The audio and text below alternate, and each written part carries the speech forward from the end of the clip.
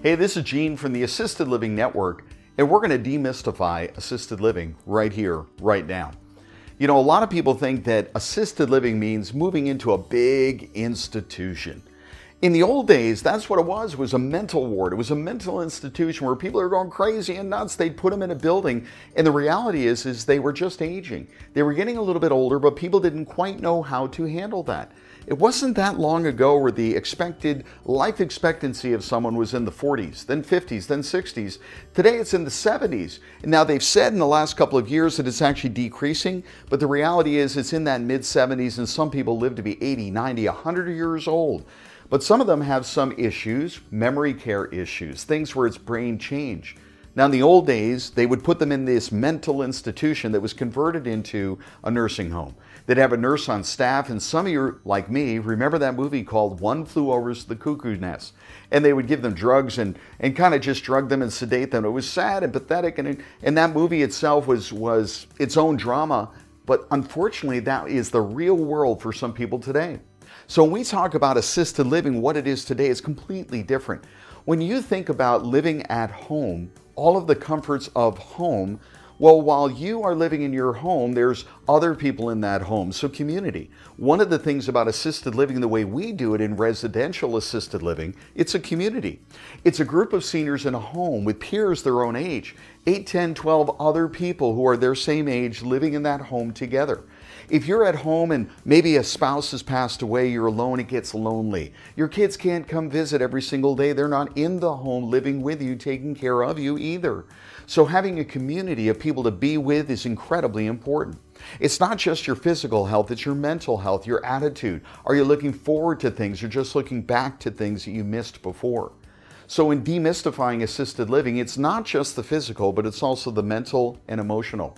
And it's not just a big box facility with green floors and you smell the neglect the moment you walk through. Again, in what we do, residential, it's a home. It looks like a home because it is a home. It may be in the same exact neighborhood that senior lives in now, but now they're moving in together in the group home for the elderly. Now, nobody moves into assisted living unless they need that help. So activities of daily living come into play. You see, a lot of times people think assisted living means independent living, where they move into a community where there's golf and tennis and pickleball and bridge and so on. Not that. That's for somebody who is able to take care of themselves. And they're just looking for an adult community. No kids, peers their own age, but they may be 50, 60, 70 years old. It's when somebody has an event, somebody moves into assisted living after that event where they need additional help, they need additional monitoring, somebody needs to help them with their medication or bathing or feeding or whatever it may be, but nobody moves into assisted living simply because it's a fun place to be. They move there because they have to. So again, it's not just physical, it's mental, it's emotional.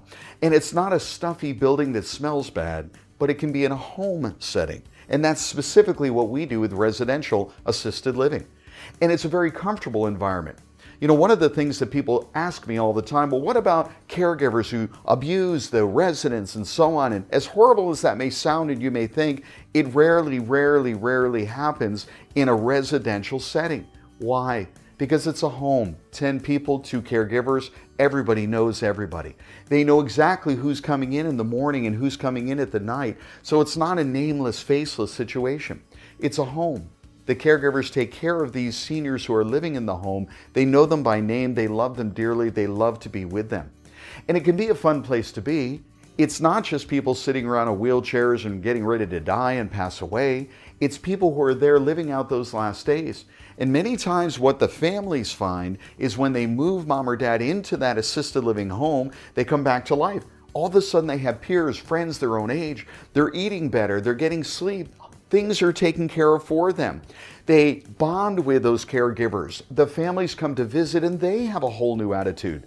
So it's a great thing for the families because they now can be the sons, the daughters, the granddaughters, and the grandsons again, not the caregivers.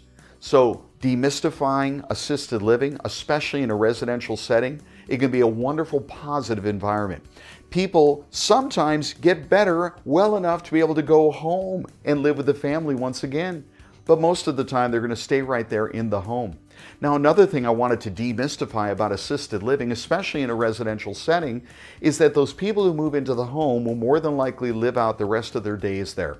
They don't move on to a nursing home or skilled nursing. They'll simply pass away from natural causes right there in the home. I know we don't like to talk about these things, but hey, let's face it, we're all going to pass away. The question is when, not if. So in a home like this, they're living together. People know when they're actively passing.